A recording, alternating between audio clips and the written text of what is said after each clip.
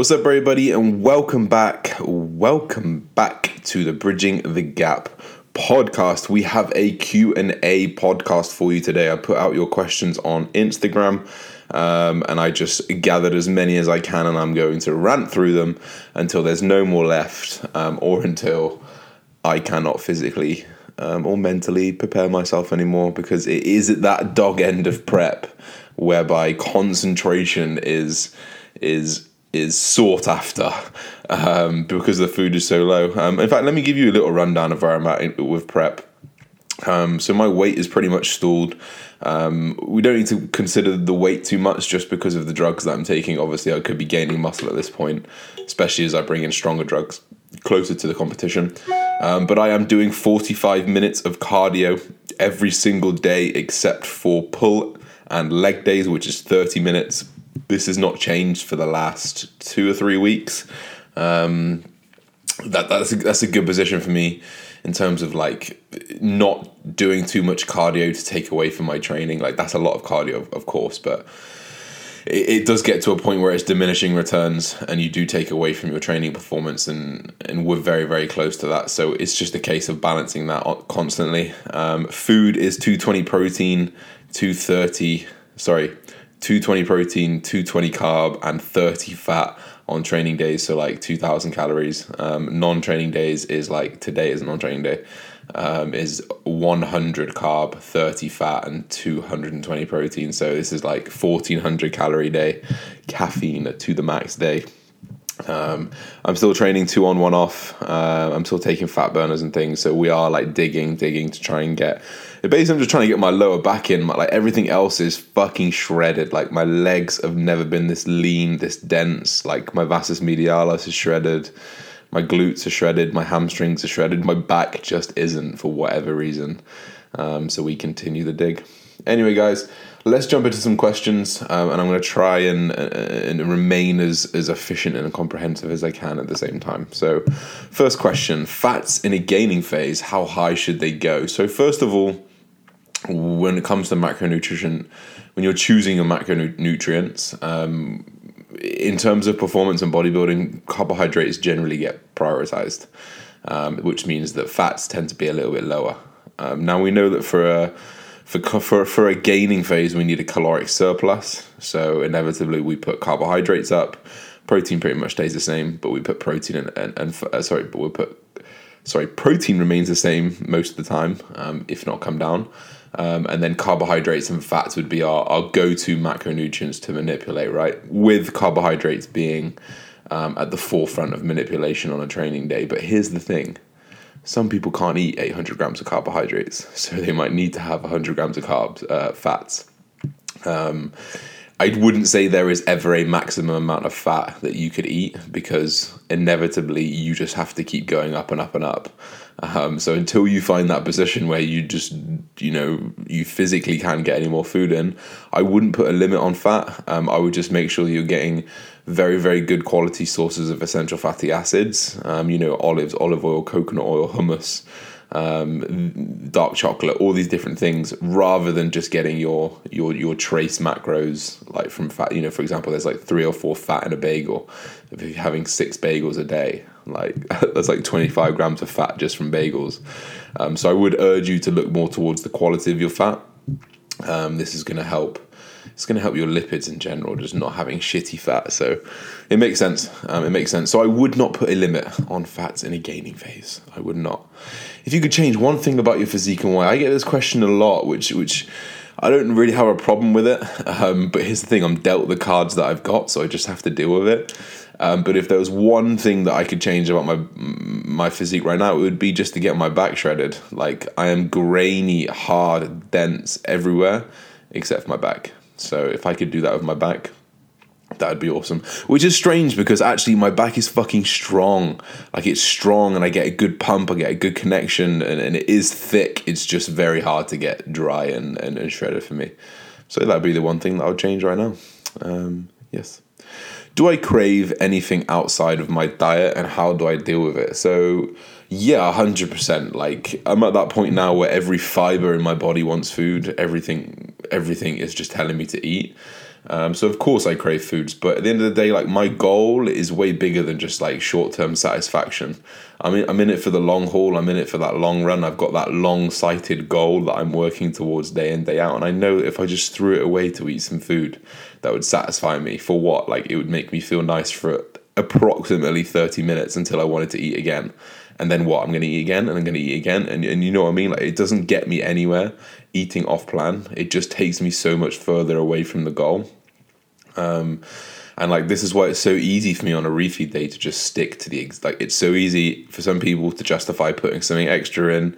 Oh, I've got 700 carb to eat. Cool, let's get like a low calorie pizza base and have 2 of them. Like no. Like I will stick to the easy digestible food that is conducive to my goal.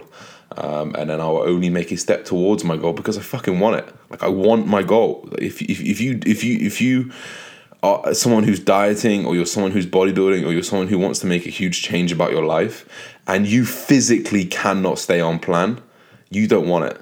And that's what I would say. And I think that's the biggest thing that I've learned as a coach, is that some people just don't want it like you do. And that's okay. That's fine. Maybe they want something else, but I would urge you to find it in yourself to stay disciplined, because discipline goes so far. Like the metaphor of discipline in dieting takes you so far. Like, you know what I'm eating. You know how much I'm doing. I'm taking loads of drugs. I am starving every single day. But I ain't going to stop, because I'm going towards my goal. And it's that discipline that will define the outcome that I have. And inevitably, whether I win or whether I won't win, my outcome will be better this way, because I know that I've left no stone unturned. And I think that's something to take from it. So remain disciplined in everything you do. Does it mean it's easy? Does it mean you don't crave? Does it mean you can stay away from it? No, it doesn't, but just remain disciplined. That is how I deal with it. 3D energy drink. I have my blue one back. I'm in heaven. It's literally like crack, but in slush puppy form, and no slush or puppy, and in a can. Improving your natural testosterone. So I get this a lot. I feel like we're in a society where like people think they should have a sex drive like massively high, and if they don't, then they think I've got low testosterone. Well, they probably don't. First and foremost, if you're a young healthy dude, you're probably all right. But there are definitely things that you can do that will improve your natural testosterone if you're someone who is not taking care of these things. Now, first and foremost, body fat.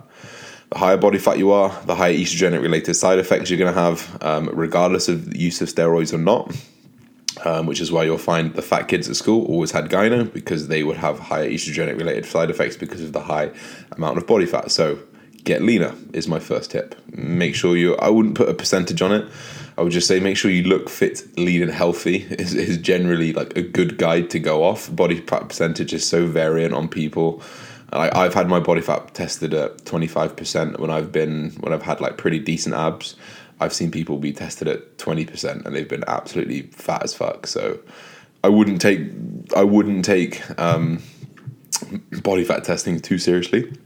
But I would definitely consider putting yourself into a position where like you have abs and you have lean, you don't have any noticeable fatty deposits, and you really gain like fat on the waist and thighs, inner thighs and shit like that. Like that's not necessarily good fat, so get rid of it. The next thing, exercise. We know that actually physical exercise, and by physical, I should state, I mean resistance training. We know that resistance training will help boost testosterone and hormonal profile. It's one thing that gets prescribed to middle-aged men whose testosterone is dwindling, is to go in the gym, get muscle, build your hormone. It's not that. I remember the bro myth back in the day was, train your legs twice because there's a testosterone gland in there. No. You release testosterone when you train, so just training in general will help release testosterone and boost that up. Also, the more muscle mass you have, so of course, training more muscle mass, more metabolism, more hormones. Another thing is to be aerobically fit. If you are aerobically inefficient, you have poor blood flow and poor circulation, which generally means poor health and well-being, which generally means poor hormones. So I think that's another thing that you need to consider alongside nutrition. Are you eating horrible fats? Are you, like, for example, are you eating KFC and all these horribly saturated fats? Are you eating things that may contain phytoestrogens? Are you drinking from water bottles that are plastic and have been there for weeks? Because all of these things can push estrogen up. Are you eating a lot of soy? There are things that may play with your estrogen if you have low testosterone already. Like if you have a problem with testosterone, these things can help bring it back. If you have a problem with testosterone, like you genuinely have low testosterone for whatever reason, you can use things like D-aspartic acid. I think there was a study done in mice, and they ran in mice that had low testosterone naturally, or suppressed testosterone for whatever reason. So, for example, when I was natural, I competed and my testosterone dropped well below the natural range. I used this protocol coming out of a competition, and I feel like I boosted up pretty quickly. But it was like D-aspartic acid. It was about 12 to like 15 grams a day or something. Quote me if I'm wrong. That might be an absolute massive amount of D-aspartic acid. But I'll find the study and I'll link it in the show notes. And they ran it for like 2 weeks, and they noticed that testosterone boosted like 30 or 40% in these mice. So if your testosterone is dwindling, then something like a D-aspartic acid might work temporarily, but it is not a long-term testosterone boosting solution. The long-term testosterone boosting solution is to get healthy, train hard, be aerobically fit, eat a wide micronutrition, and just generally focus on the quality of foods that you're eating, you know, especially with fats that are... We know that testosterone is a derivative of cholesterol, so you need to be eating that really healthy cholesterol and those good fats to be able to source the base of your testosterone, and just make sure that you're on top of everything. Next question. Trace macros versus normal macros. I think the actual question was something about like, should I count the fats in like turkey mince and stuff? And here's the thing about trace macros and normal macros, and this is a lot of people get confused when I'm talking about, like, I don't count my trace macros and all this kind of stuff. So all macros count towards your calorie goal. The calorie goal is the most important thing. So if you were to ignore those trace macros and take away from your calorie goal, it would be stupid, because you would inevitably be missing some calories, or you would be overestimating some calories depending on how you're tracking them. However, all I wanted to let people understand about trace macros is that you're not getting the bang for your buck from these macros. For example, let's take bagels, for example, and the protein in bagels, for example. The protein in bagels, comparatively to like the protein in an animal protein, is incomplete versus complete. Now, when we look at a complete protein, we just know that it's got a complete amino acid complex. It's got every single amino acid, including the essential amino acids, including leucine, the main building block for muscle protein synthesis. So we know that when we're comparing those proteins, you're getting more bang for your buck from an animal protein, a complete, highly bioavailable source of protein. Similarly for fat, okay, there's like 1 or 2 grams of fat in a bagel, but that 1 or 2 grams of fat would be better sourced elsewhere.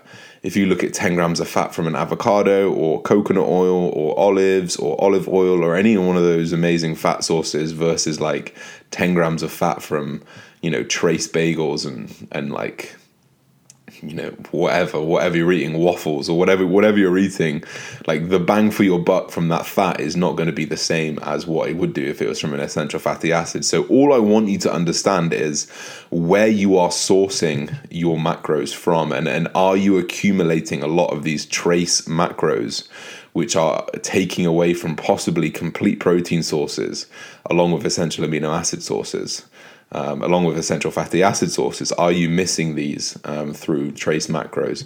Carbohydrates is a little bit, you could probably just count all of them, because there's nothing too bad about fibrous carbs versus, there's no like complete or incomplete carb. Like a carb is pretty much a carb.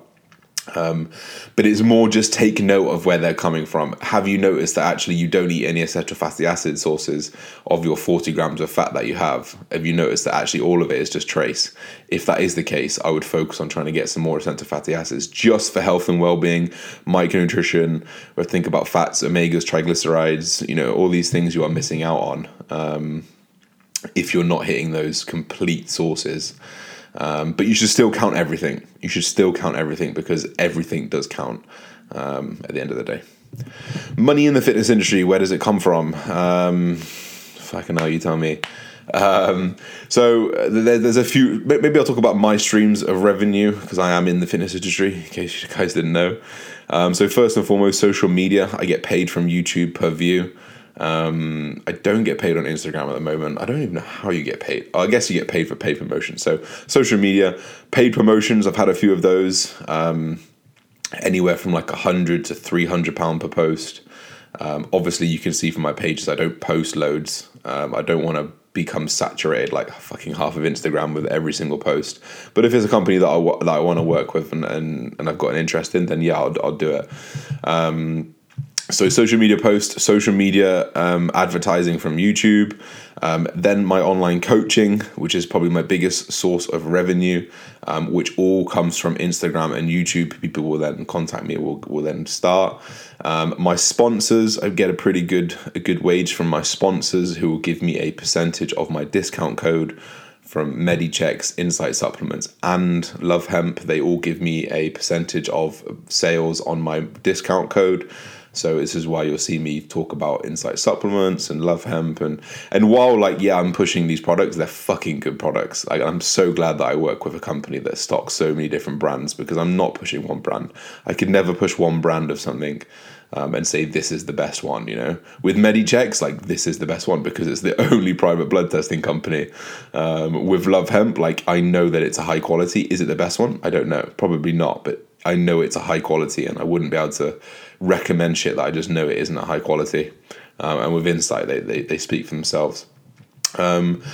Furthermore, brand deals in general, working, there's probably more scope to be able to get a permanent wage from these sponsors as your demand increases. And then, you just build on that. And I think the most amount of money in this industry is probably from being able to build a brand. For example, like Alphalete, like Gymshark. I think a lot of money can be made there because it's bigger than what a single person can bring. For example, Guzman, it was always Guzman. Now it's always Alphalete. And that grows more than the person does.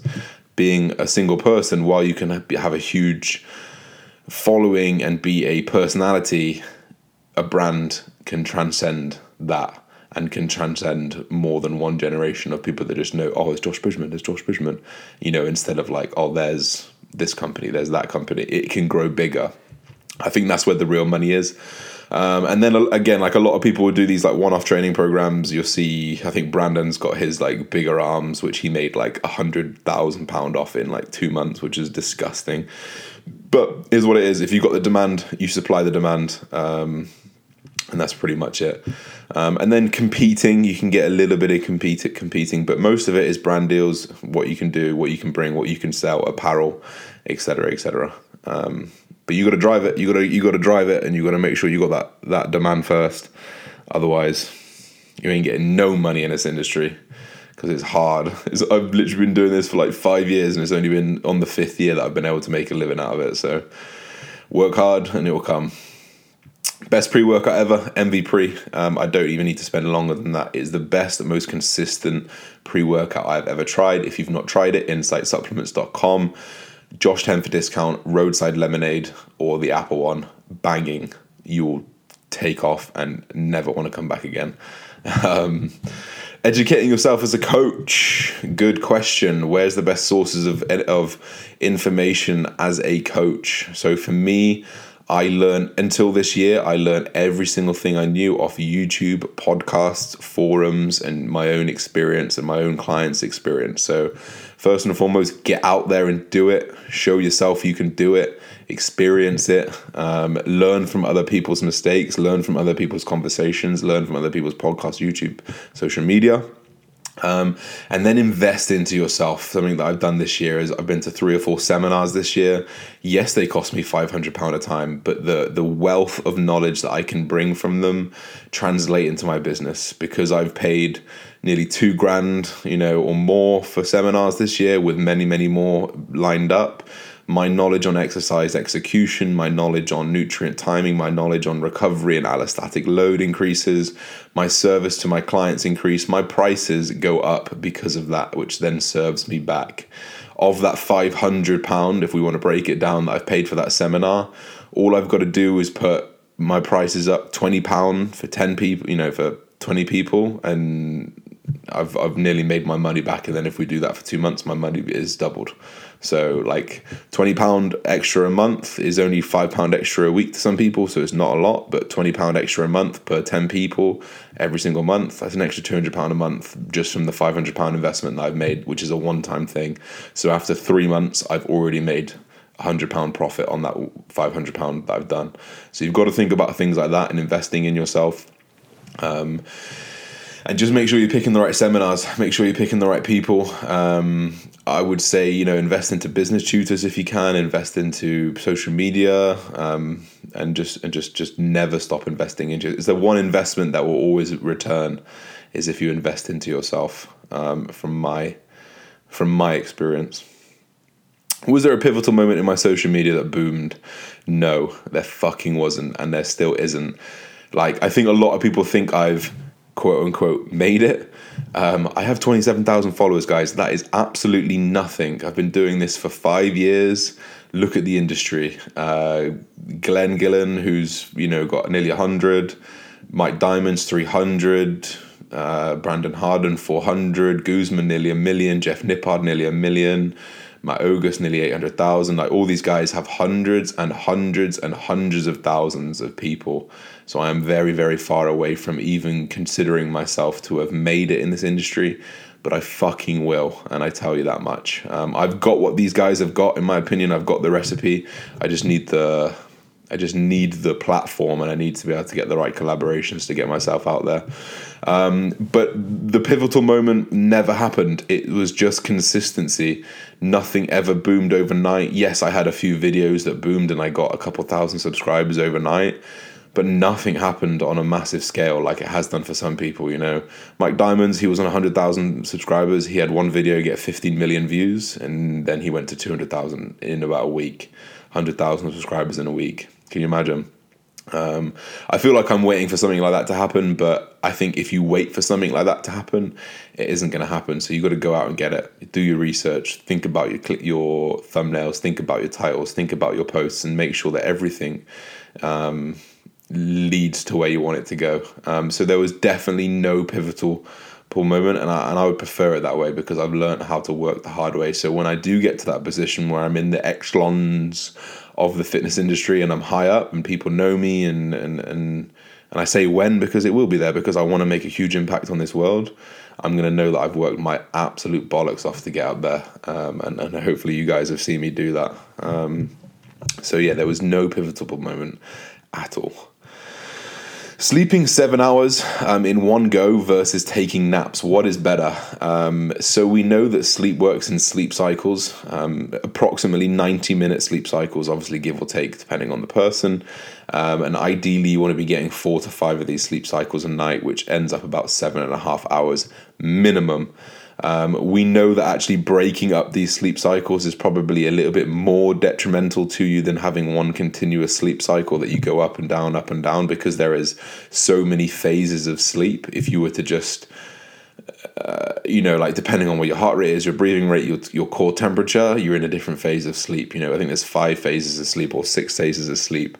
And to be able to go through all 6 phases continuously, through phase 1 to 6, back up to 1 and back down to 6 throughout the whole night, it's important that you have consistent sleep throughout the whole night. And while naps will serve a purpose and you will get restorative benefits from that sleep there, odds are it's probably not going to go as deep as like an extended sleep would. You're not going to go through all of the sleep cycle as you would do if you were to sleep longer. However, if you are someone who sleeps less than 7 hours in one go, then I would urge you to get naps so you can quote unquote make it up while making the sleep up is actually not a thing. You can't bank sleep. Like, you can't do 10 hours on Saturday and Sunday and then 6 throughout the night and then 6 throughout the week, and for that to average out at 7. It doesn't work like that. Like, if you've lost that night of sleep, it's gone. So I'd urge you to try and get a nap if you are under that 7 hours a week, just to be on the healthy side. Next question, this guy wanted to know a little bit about reverse dieting and how does it work. So let's take someone who has dieted for a very long time. Their calories are like averaging 2,000. They're averaging like 45 minutes of cardio a day. They are very, very lean, but they're also very, very sensitive to food. Now, the reverse diet works like this. Say you're on 2,000 calories and I have put your food now up to 2,200 calories. I've given you 200 extra calories of carbohydrates, 50 grams of carbs. Now, in giving you that 200 extra calories, I have now given you more energy to output. So while I may have given you 200 extra calories, that may translate into 220 calories extra output. You might work a little bit harder in your cardio. You might work a little bit harder in the gym. So actually, while we've put 200 calories extra in the diet, your output has increased 220 calories. So actually, we've pushed you further into a deficit. And a reverse diet is exactly that. It's just slowly incrementing this food up, allowing yourself to adjust and increase your output. And you can really make some fast changes here, like every 4 or 5 days, because your body adapts so quickly.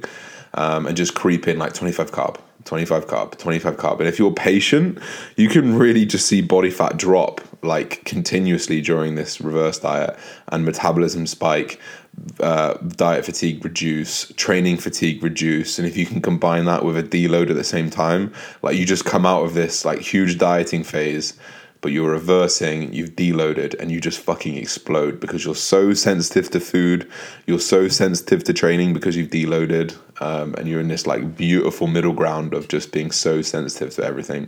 But it's hard, once you come out of a dieting phase and your hunger hormones are everywhere, your leptin and ghrelin are everywhere, or suppressed even.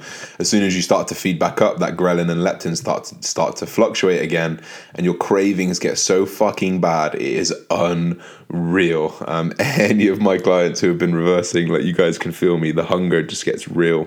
But if you can switch that off and you can stay as strict as you can while dieting, while doing this reverse diet, you do 6 weeks of this reverse diet, you are primed for a gaining phase, and you're eating loads of food and you're doing way, way less than you were doing before. So I highly recommend the reverse diet. It's not for everyone.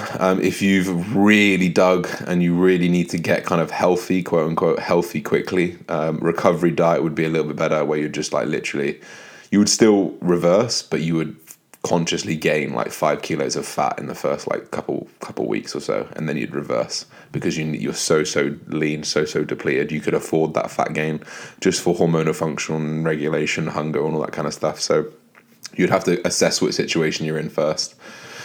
Next question, coming back from an injury, what is the protocol? So for those of you guys that don't know or haven't followed me for that long, I had my appendix out last year, and it really fucking set me back. Everything was going really well. I was fine. I literally just woke up, had diarrhea one day, then had loads and loads of pain, and it was excruciating for 3 days. And I was like, it's just like, because I had diarrhea, I thought, it's just a stomach problem. Went to the doctors, they tested me, my blood was fucking infected, and I had to get my appendix out. And I was gutted, and I was Googling so much and researching so much how to come back quickly, and I fucking did. So here is how. This is Josh Bridgman's injury protocol and how to come back, depending on your injury, of course. I'm just going to use an appendix as an example, but you've got to consider where you can load and if you can load, first of all. If you can't load and you can't do anything like that, okay, you're just going to have to rest. But here's the thing. If you can, you want to start light, and you can, if you've taken your initial like 2 or 3 weeks off, you're rested, you're recuperated, and now you're getting back into the gym. Let's take that scenario. I would start everything at like an RPE 6 or 7. So RPE is rate of perceived exertion. If normally I'm training at a 10, which is like a 10 out of 10 failure, I cannot physically move that muscle anymore. I'm going to drop that down to a 6 or 7, and I'm going to accumulate a little bit more training volume in terms of sets. So I may start at 4 sets, and work to like a 6 out of 10 failure. If I can do that, if I can manage that. And I'm probably going to do that for 2 weeks. And then I'm going to go to 7 for 2 weeks. And then I'm going to go to 8 for 2 weeks. And then after 6 weeks, I'm back up to 9 or 10. And I'm raring to go. So literally just strip back your intensity, increase your training volume very, very slightly, gauge your recovery after each session. If it absolutely wrecks you, you're doing too much. If you're fine and you're recovering, okay, cool, you're fine. You can keep going, and you should do. But just slowly build back into your previous intensities. If you just jump straight back in, you're going to get injured again, you're going to fucking get a hernia, and you're going to fuck yourself up. So please take your time. Same thing with nutrition, right? If you've not been tracking nutrition, so when I had my appendix out, appetite was dog shit. All I could eat was the food that I could stomach, which happened to be like Nando's and stuff. But the same thing with nutrition, right? Start tracking 3 meals. Then start tracking 4. Okay, now you're tracking all 5 of your meals. Okay, now we're going to start manipulating macros again. And it's just that process of drip feeding things in and allowing them to become a routine again, because it's so easy to fall off a bandwagon, but it's even harder to get back on, especially when you're tracking, if you're someone like me who was tracking sleep, HRV, blood glucose, your digestion, my training performance, my cardiovascular, everything. And then I went to 0. To just go back to 100 again is fucking hard. So you've got to build back into it and take your time building back into it. So yeah, just take your time, build into it, both nutritionally, physically, and mentally as well. How sustainable is online coaching for the long term? Good question. And I don't know whether this guy meant it as though it's actually not sustainable for the long term, but I would say that it is very, very sustainable. The thing that I look at the most is the guys who are like top in the industry at the moment. The top coaches in the industry, they're all old. And it sounds stupid, but like I look at Mountain Dog, he's 40, 50. I look at Eugene Teo, he's in his 30s. I look at Cal, he's late 20s. Like all these guys, like the best coaches are the oldest ones. Why? Because they've got experience. So actually, I think long-term sustainability of coaching is really, really good. And actually, if you're a good fucking coach, all the experience does is puts your prices way up. And you become more exclusive, you become better, you get better results, you can guarantee results to people, and you can just put your prices up. So it's very, very sustainable. And in putting your prices up, maybe your people come down, then you can get an even better quality service. So I think personally that online coaching is very, very sustainable. It's limited with your time, and it's limited with the amount of people that you can see per day and the amount of people that you can touch per day, and which is why I'm so big on building my brand right now, because my life goal, my huge life goal is to change as many fucking people as I can for the better, mentally, physically, emotionally, business-wise, just motivation-wise. Like that is my goal.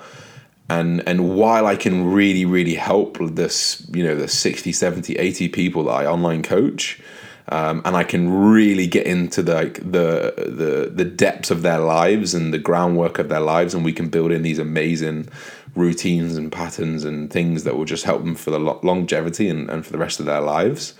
But that's scratching the surface versus the 27,000 people that I can contact with my YouTube channel. Like I get 20,000 views a video. That's 20,000 people that will view one single video. And if I can give even a percent of those people, 200 people, an ounce of value or something to take, that already beats my 80 clients, So the long goal is obviously in building the brand, but the coaching is always going to be there. And the coaching is a big driver for money at the moment for me. So there's no reason why you can't keep building on it, and coaching isn't for the long term. And even things like coaching academies, having a few coaches under your own wing if you're a good brand, I think it's a good move. And I think there is a long list of things that you can do as an online coach to expand your business and to keep improving it. So yes, I think it's very sustainable. On to the last few questions, guys. I don't know how long this is. The annoying thing about when I record these is, and I don't know if anyone out there is into podcasting, I record this on GarageBand, and it just gives me like a number. And at the moment, the number is 1,025. It doesn't give me any time or anything like that. I think this is about half an hour though. What makes someone biomechanically unable to squat? So lever lengths. Someone's got really long femurs or weirdly long tibias. Ankle, hip, knee mobility, so joint mobility, flexibility of muscle, past injuries. So many things need to go right for a squat for you to be able to squat. All right, so let's work from the bottom. First of all, your feet need to be fine. If you've got flat feet, if you've got externally rotated or internally rotated feet, that's going to put some horrible pressure on your knees and your hips. So first of all, you've got to have good feet. Then you've got to have good ankle mobility that allow knee flexion to happen. So where your knees travel over your toes to be able to put your quad in extension. So that's the next thing. So feet have to be good, ankle mobility has to be good.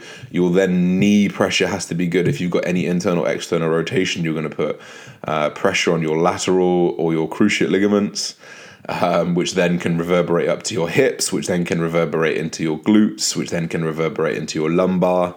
And you just see like the squat has to have, like, if you think about a squat's on the shoulders, so you've got to be able to collapse at the hips, you've got to be able to collapse at the knee, you've got to be able to collapse at the ankle, and then put the pressure through the foot, all while keeping that bar path the same, all while collapsing perfectly. Like, it's difficult, right? It's very, very difficult. Some people are born to squat, and you'll see those people because they can fucking squat loads of weight and it looks easy. Some people who just can't, who have to put plates under their feet, who have to put plates on the inside of their feet so they don't exit, or have to put bands on their knees. Like, you guys just shouldn't squat because there's so many different ways that you can activate the muscles that you're trying to activate. So you really just gotta look at, does it look right? Does it feel right? Is it hurting? Probably don't do it, you know. I'm lucky I can squat, but I haven't hack squatted properly in a long time, so no big deal. How long did it take you to find a rhythm being consistent in a social media and content creator? About 5 years. I did definitely made, like, I heard Rob Lipsett talk about building his social media once, and he said that he never missed a day of posting for about 2 years or something. So I took that leaf maybe like 2 or 3 years ago. I think I heard him say it, and I just made sure I posted every single day for like 2 years, and I did. And now I'm a little bit like, okay, I can have a day off because I realize that the demand is still going to be there because I've driven it. But if you're trying to get out there, like, you need to be consistent. And I think it was just listening to these top guys that made me realize I actually need to get into a rhythm of doing this. And then once you get into a rhythm, you see the rewards and you see the repercussions of doing it. Your following grows, your interaction grows, and then before you know it, you're in a great place. You're in a great place. Final question. Would you purposely slow your rate of loss down if you were natural? So rate of loss definitely becomes more important when you're natural, because inevitably, if you're on steroids, you're not going to lose as much muscle as most people, just because, well, you're not going to lose much muscle. You're not going to lose muscle because you're on steroids. You got the ability to retain muscle. But if you look at a deficit, if you could imagine like a graph, and you imagine week 1 to week 16, you can imagine the graph starting off very, very steep as you started. So you'd lose like maybe a kilo a week, you know, maybe a bit more. While you feel fresh, you got that ability to perform, you got that ability to drive lipolysis and fatty tissues off. It makes sense to do that. Then as you get leaner, your predisposition to lose muscle or not be able to retain muscle increases. So you would taper off that deficit and you would taper off that fat loss per week. And maybe where you were hitting a kilo a week at the start, you know, in the middle it's only half a week, it's only half a kilo, and then maybe towards the last few weeks where you're very, very close to stage ready, you're literally just taking off 100 to 200 grams of body weight a week and just priming that body for that phase. So yeah, that's it, dudes and dudettes. I hope you guys enjoyed this podcast. I always enjoy talking about it. Actually, my brain feels pretty good, so I hope you guys enjoyed this one. Don't forget to drop a rating if you do enjoy. Don't forget to drop me a DM. Tag me if you post it on your story and you listen to it. Tag me. I will repost you on my Instagram. I appreciate you guys for tuning in. Don't forget to drop me a like and a subscribe, and I'll see you soon. Peace, everybody.